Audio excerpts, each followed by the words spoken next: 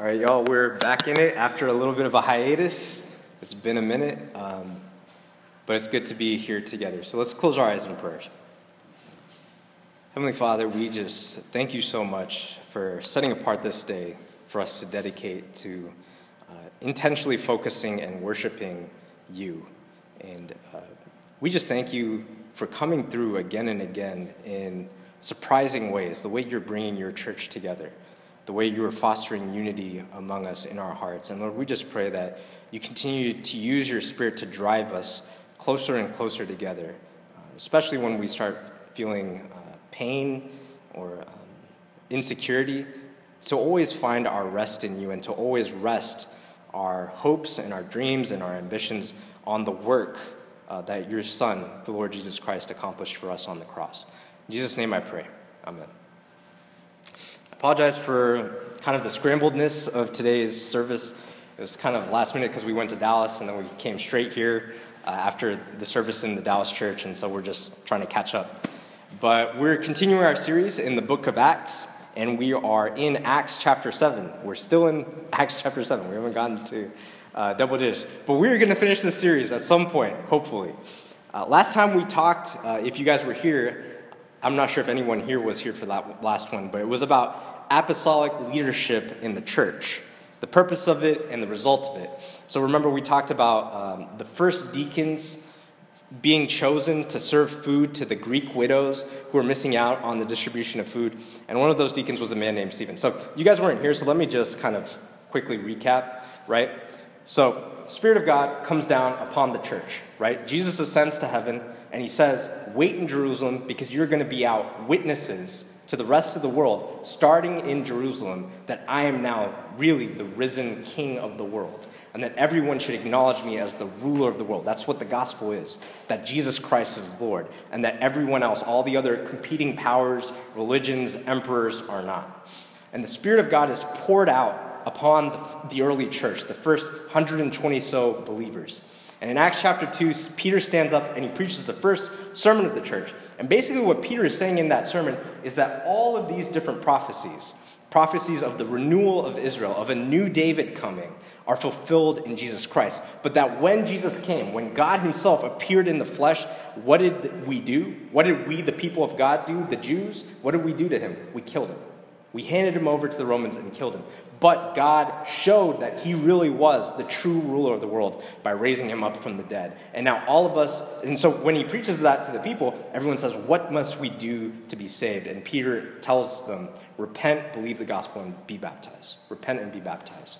Turn away from the old way of life you had, and now believe that Jesus Christ is Lord. And so 3,000 people that day were baptized, the church grows, and so as we continue throughout the book of Acts, we see that the church keeps growing.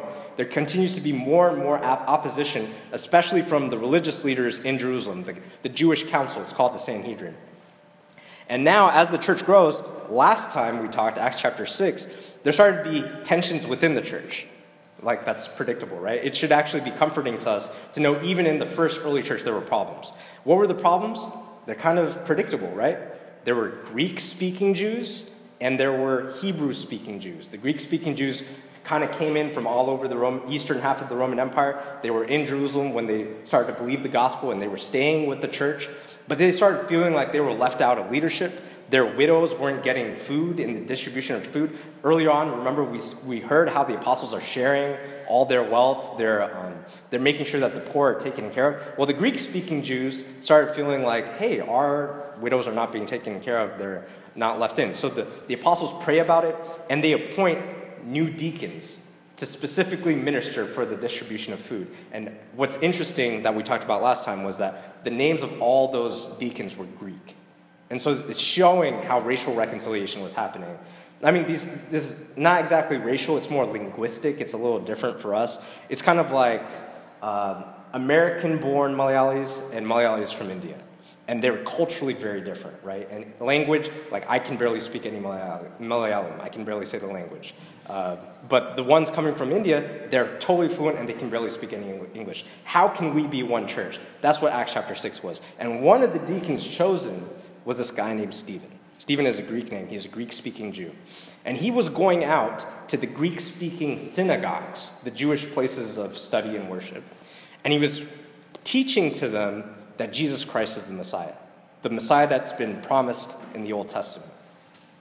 And these Jews were really offended, and they're arguing back with him. But Stephen had such a grace of God upon him that he was able to answer every single rebuttal. He's doing signs and wonders, and he's testifying to the lordship of Jesus. And in the course of doing that, these Greek-speaking Jews get really offended. He angers them because he's having a good response to everything they're saying. So at the end of Acts chapter 6, some people who are very offended by what Stephen is saying trap him, like basically kidnap him, and take him by force before the Sanhedrin, the Jewish council, the ruling council of Jerusalem. All right? And so that's near the temple. And there he is accused of saying that Jesus is going to destroy the temple and abolish the laws of Moses. And we're going to talk about why that's important. And at the end, everyone looks at Stephen intently. This is the end of chapter 6. Everyone is looking at Stephen intently, and his face is shining like the face of an angel. And we talked about that last time too, talking about how one of the truths that the church teaches us is that when you become a Christian believer, you are the new temple, because the Spirit of God dwells within you. And so that idea of Stephen's face shining like an angel, it's kind of a sign. It's a little foretaste of the fact that now the temple, the place where heaven and earth meet, is in our physical bodies, which is a pretty amazing testimony about us. Okay, so that's where we're going to pick up in Acts chapter 7. And this chapter is actually 60 verses long. So I'm betting that if you ever actually read it, you did not read it closely. I'm actually going to read the whole thing to you, which is maybe an ambitious thing to do because your mind might wander. But really try and listen and feel the force of these words from Scripture. Put yourself into the story, because that's the only way that this is going to touch you. Like, my words don't matter. Scripture's words are powerful. Put yourself in the scene. There's a mob of angry people at the temple in front of the learned Jewish rulers with their long beards and the scribes and the elders and priests, and all of them are arranged, and Stephen is standing in front of them. When you think of that picture, what should that remind you of? An angry mob, Jewish elders, one man standing accused in front of them. That should remind you of Jesus. That's a picture of what Jesus looked like. And what Jesus looked like is now what Stephen is looking like. That's a hint of what the lesson is for us. But let's begin with verse 1. Acts chapter 7, verse 1. Then the high priest asked him, "Are these things so?" So remember, end of Acts chapter 6, the accusation is, Stephen said Jesus is going to destroy the Jewish temple and that he wants to abolish the laws of Moses. So, are these things so? And Stephen replied, "Brothers and fathers, listen to me.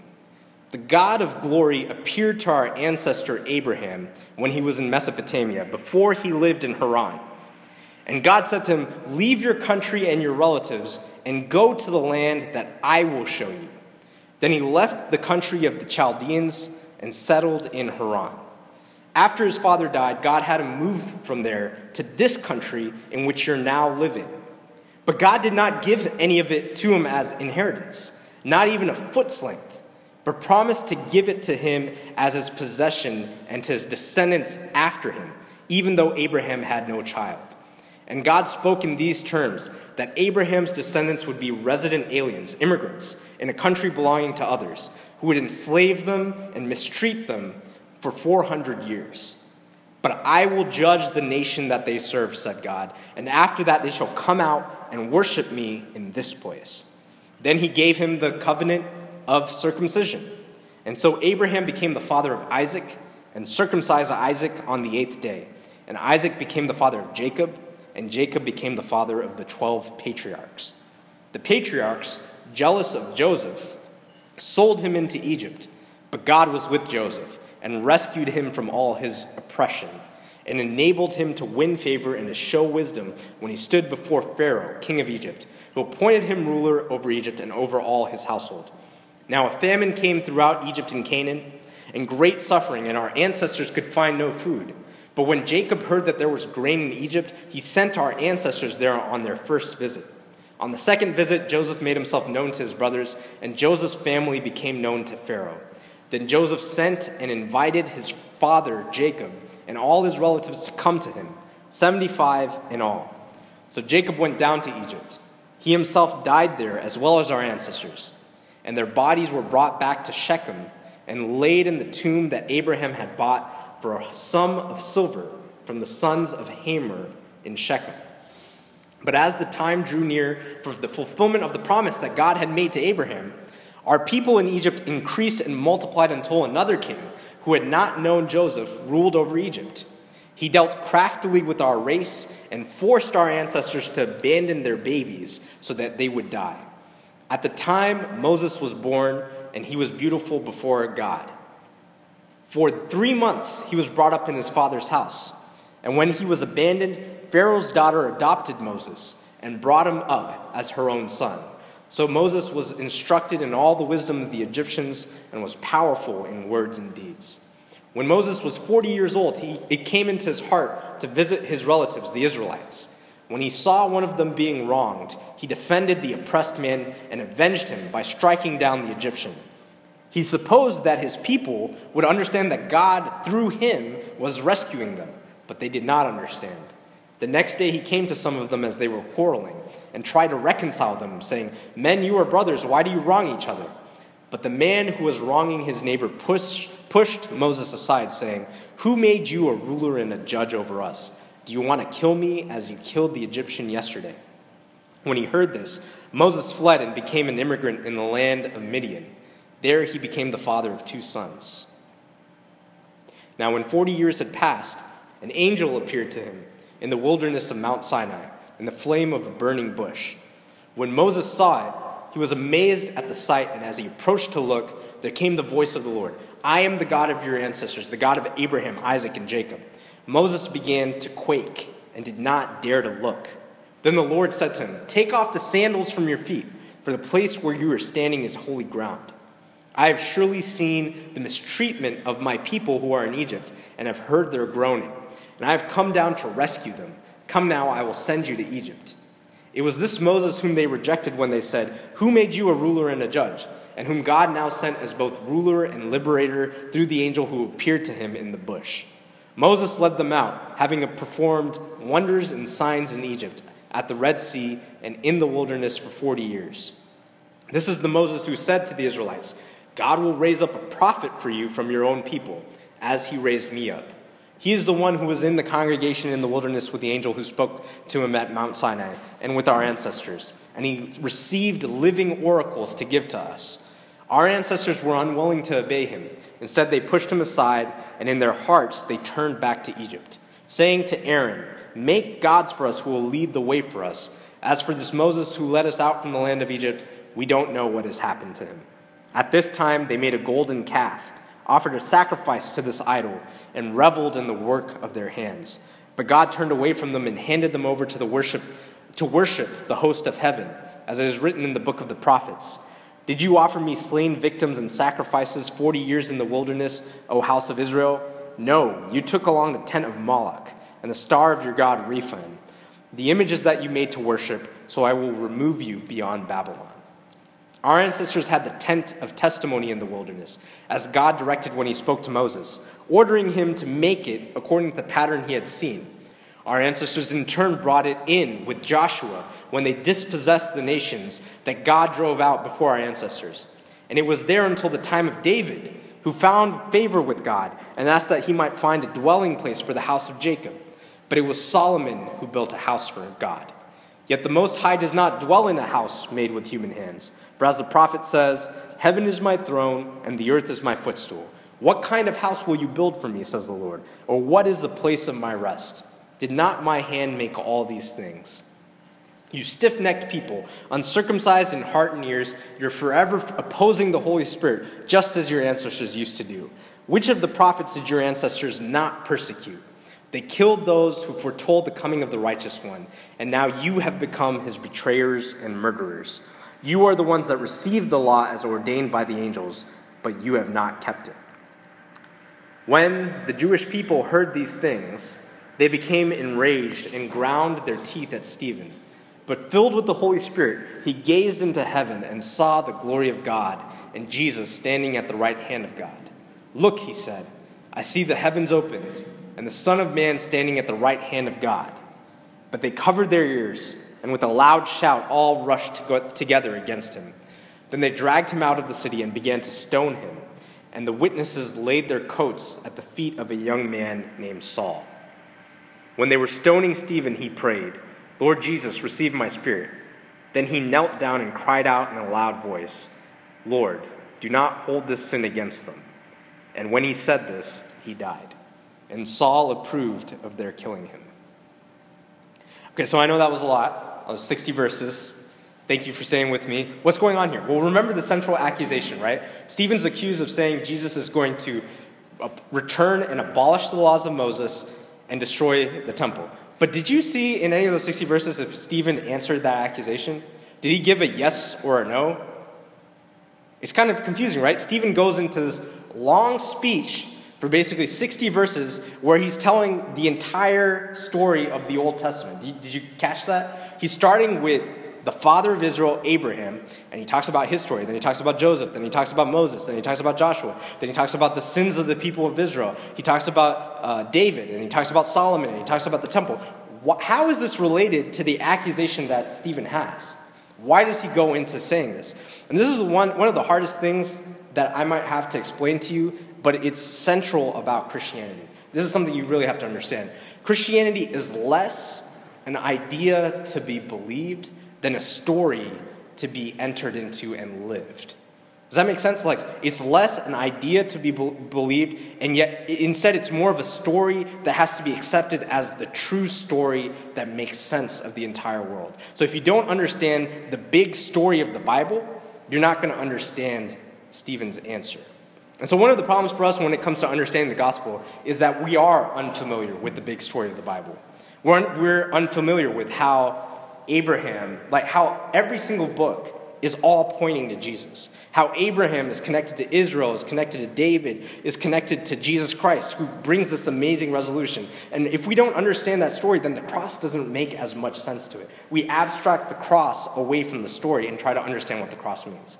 And yet, the cross only makes sense within the story. Does that make sense? So, like, for example, who here has watched How I Met Your Mother, the show? All right, if I say blue French horn, do you know what I'm talking about? But if I was just walking around and saying blue French horn, people would think I was crazy. They would have no understanding what I'm talking about. The idea of the blue French horn, what does that symbolize? It symbolizes Ted and Robin's relationship, right?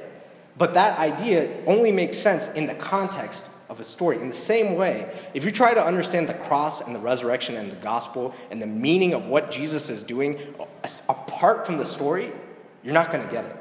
And that's why what Stephen has to do is he has to retell the story of Israel to show the Jewish people, because they already had an idea of how that story all made sense. He has to retell that story to them so that it makes sense now only with the resolution in Jesus.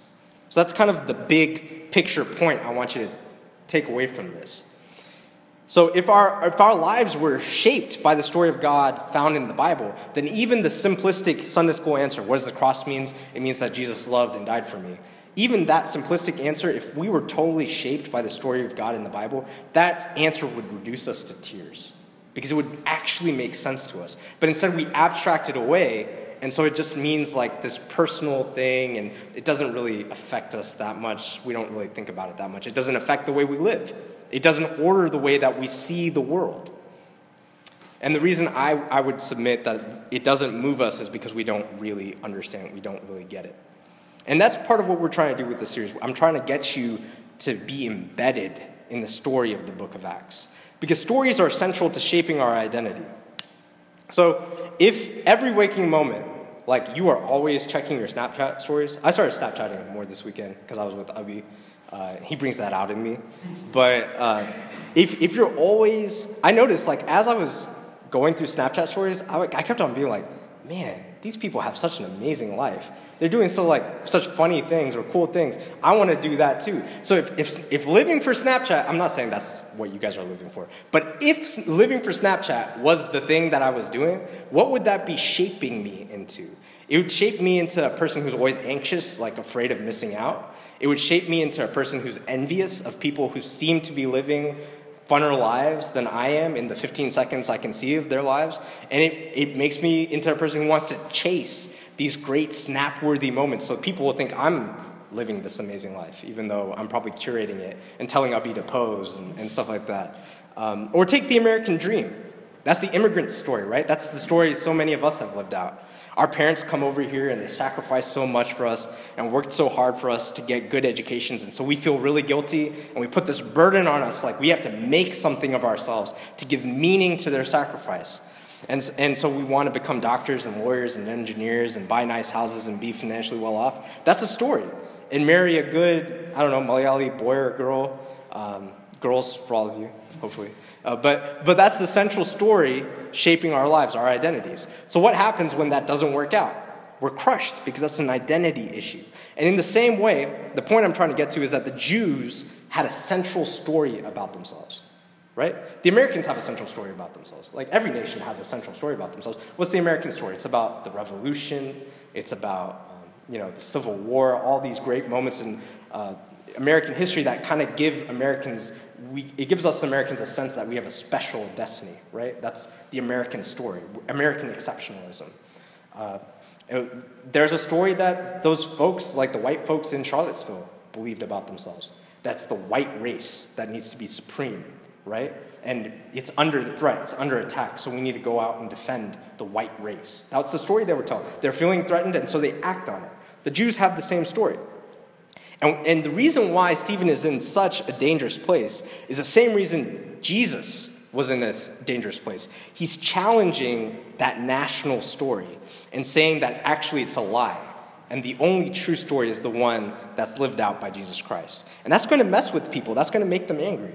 That's the reason why a lot of these white supremacist people are angry. The country is changing. Demographically, it's changing. It's becoming browner as it gets younger, the younger generation. It's becoming more Latino, Asian, Black. So it's not just white people. And so people feel threatened by that. And that makes them violent. So that explains some of the anger toward what Stephen is saying. Because the Jews believed that they were God's chosen people who were set apart for God's holy purposes. And just like with Stephen's speech, that's a story that really begins with Abraham in Genesis. It's a story of how God created a good world, but the world went wrong because of sin. And so now a good God has to somehow rescue the world from sin. But who are the causes of sin? You and me, right? That's the story of the flood. God's like, okay, well, in order to rescue the world, maybe I should just wipe out humankind. But God instead says, no, I'm going to preserve humankind. I'm going to work with humankind in order to save it. I'm going to find a way to destroy sin without destroying all of humanity. That's what the good God is doing. And so he calls Abraham, and he promises that through Abraham's descendants, he's going to bless all the world. That's in Genesis chapter 12. And that's the central promise that animates all of Jewish identity.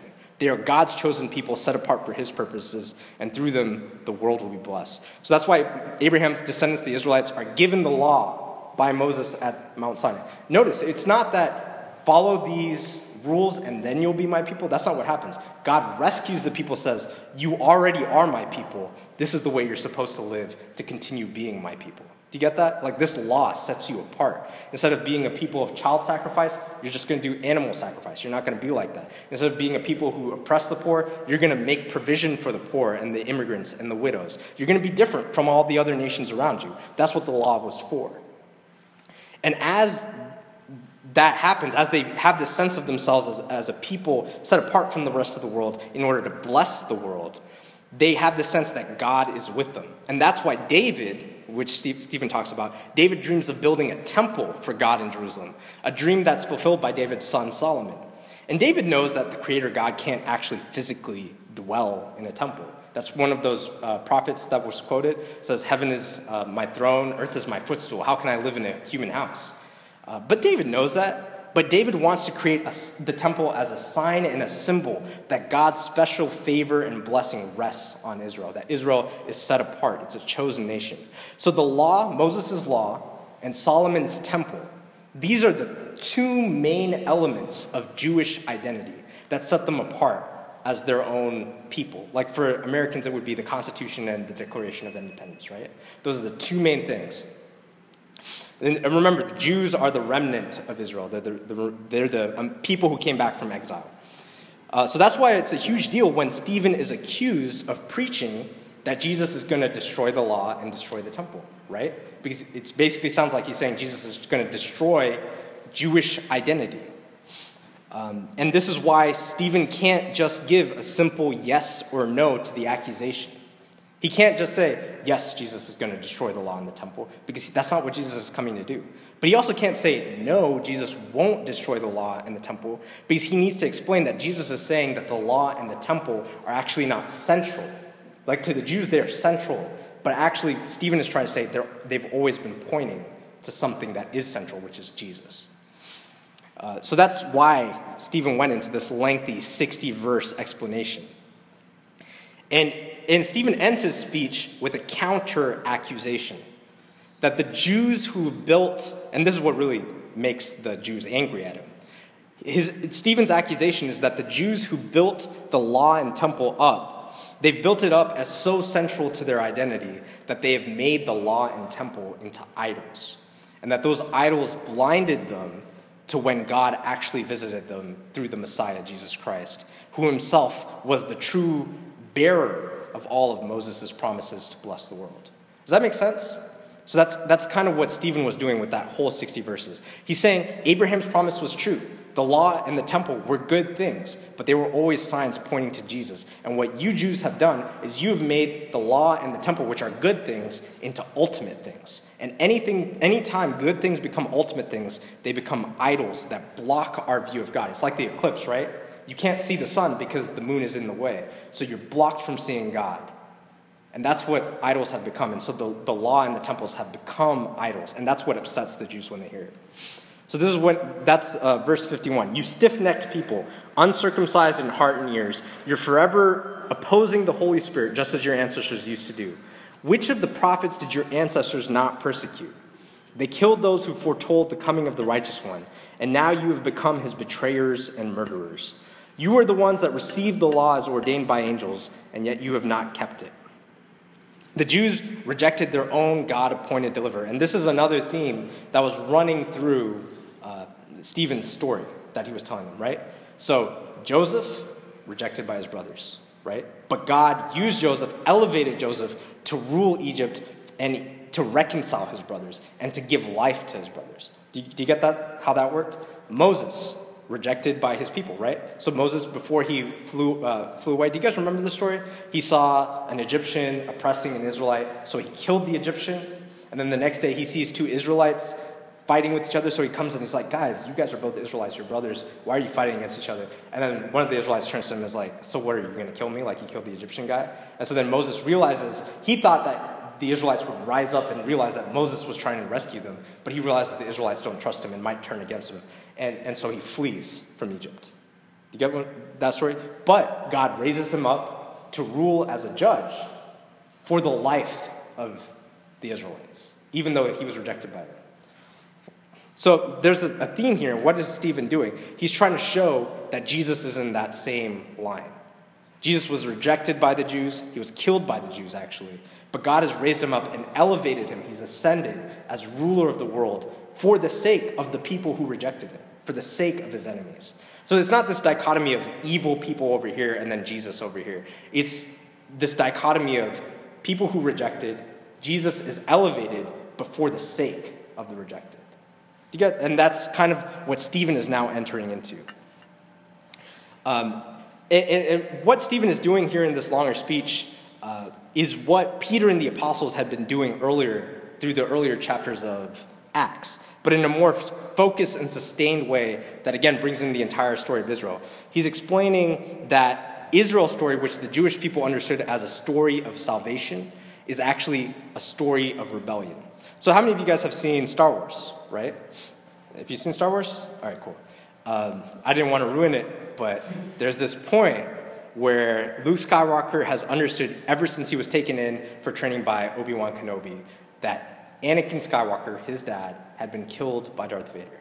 And so Obi-Wan tells him, Luke, Anakin Skywalker, Darth Vader killed your father, Anakin Skywalker. All right, so that's the story Luke was told, and it gives him the sense of purpose when he's facing the Empire. But we all know what happens in The Empire Strikes Back, right? Darth Vader, Luke Skywalker are dueling. Darth Vader cuts off Luke Skywalker's hand. It falls. Darth Vader says, Obi-Wan never told you what happened to your father. And Luke says, he told me enough. He told me you killed him. And then Vader says, no, Luke, I am your father. And so what's going on here? It totally transforms his understanding of what his identity was and what the story was about what happened to his father, Anakin Skywalker.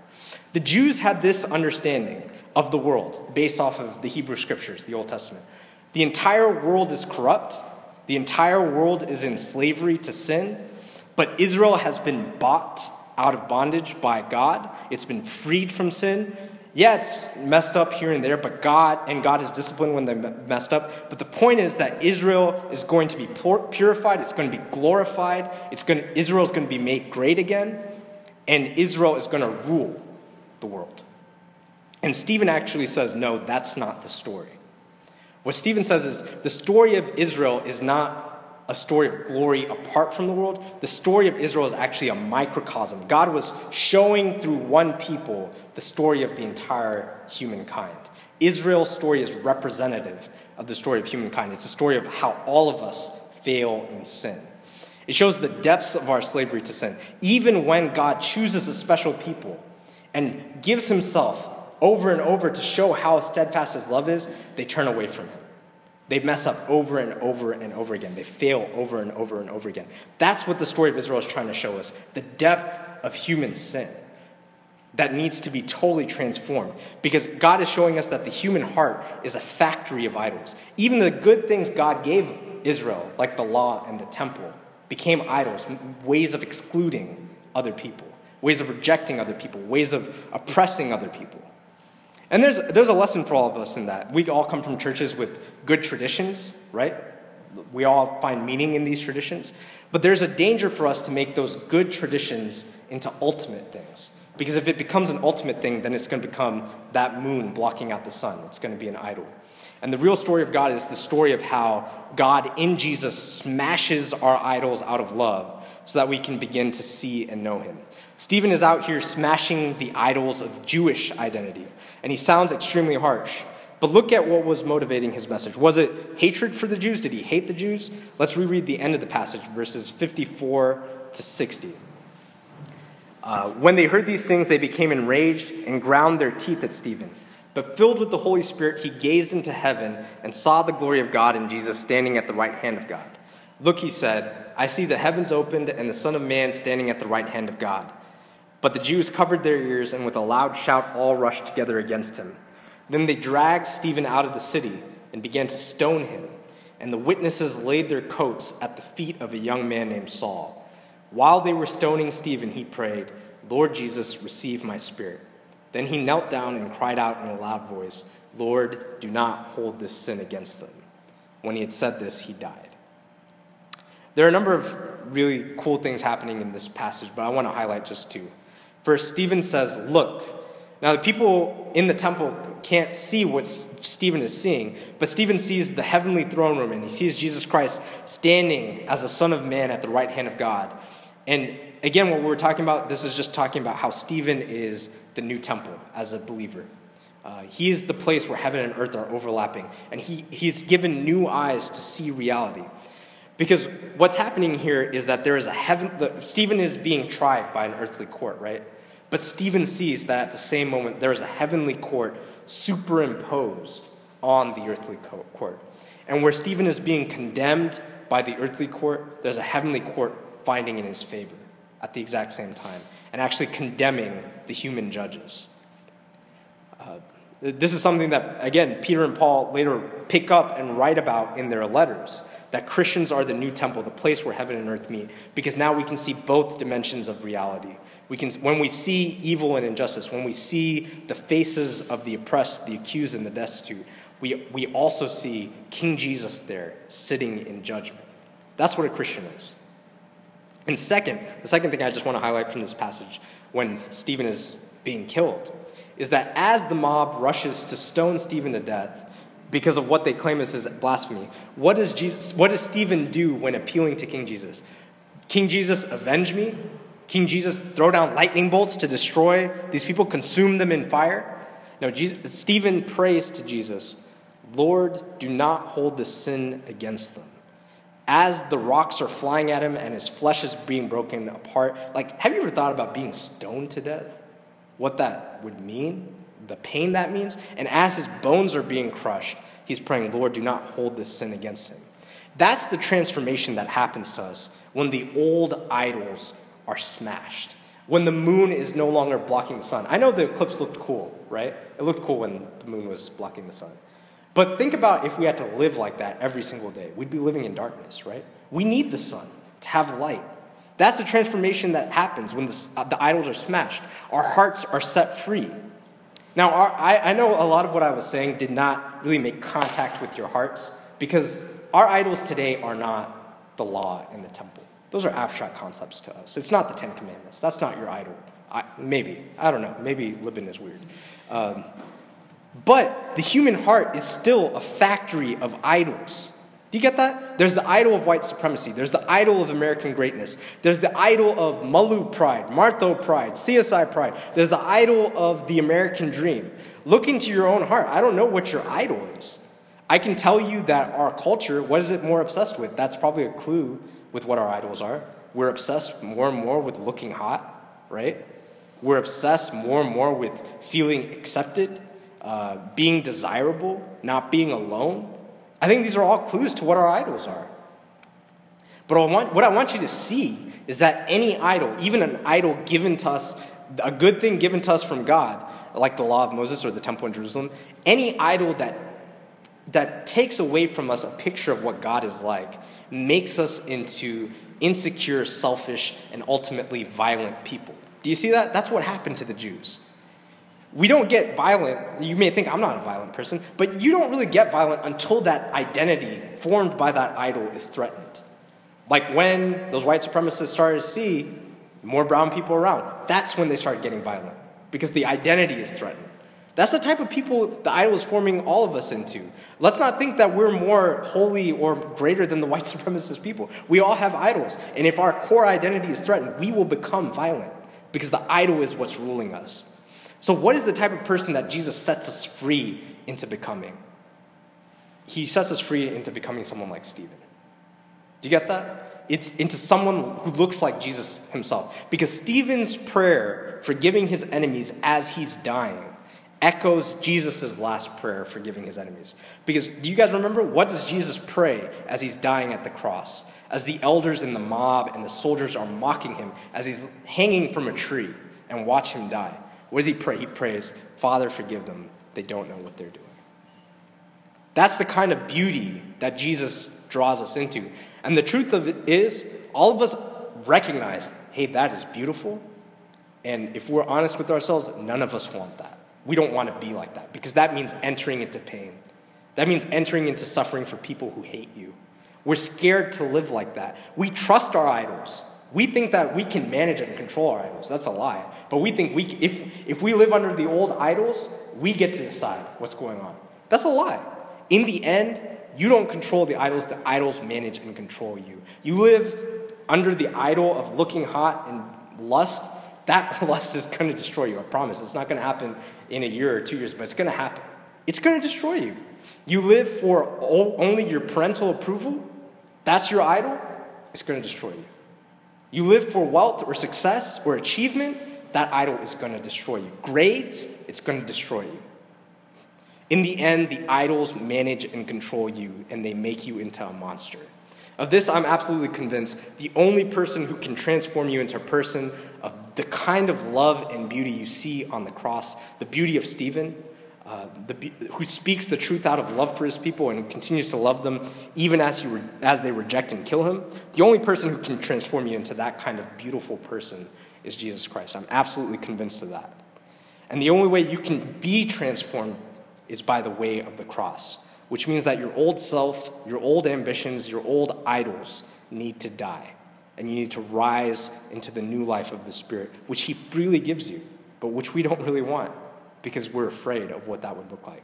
The cost is heavy. As Jesus says, the road is narrow, but the prize is amazing because the prize is a life actually worth living, a life whose blood gives life to the rest of the world. Let's close our eyes in prayer. Heavenly Father, we just pray that you plant these truths deep within us, that they take root in fertile soil, and that they spring up and bear fruit for the sake of your kingdom. In Jesus' name I pray. Amen. Let's stand and say the Apostles' Creed together, please.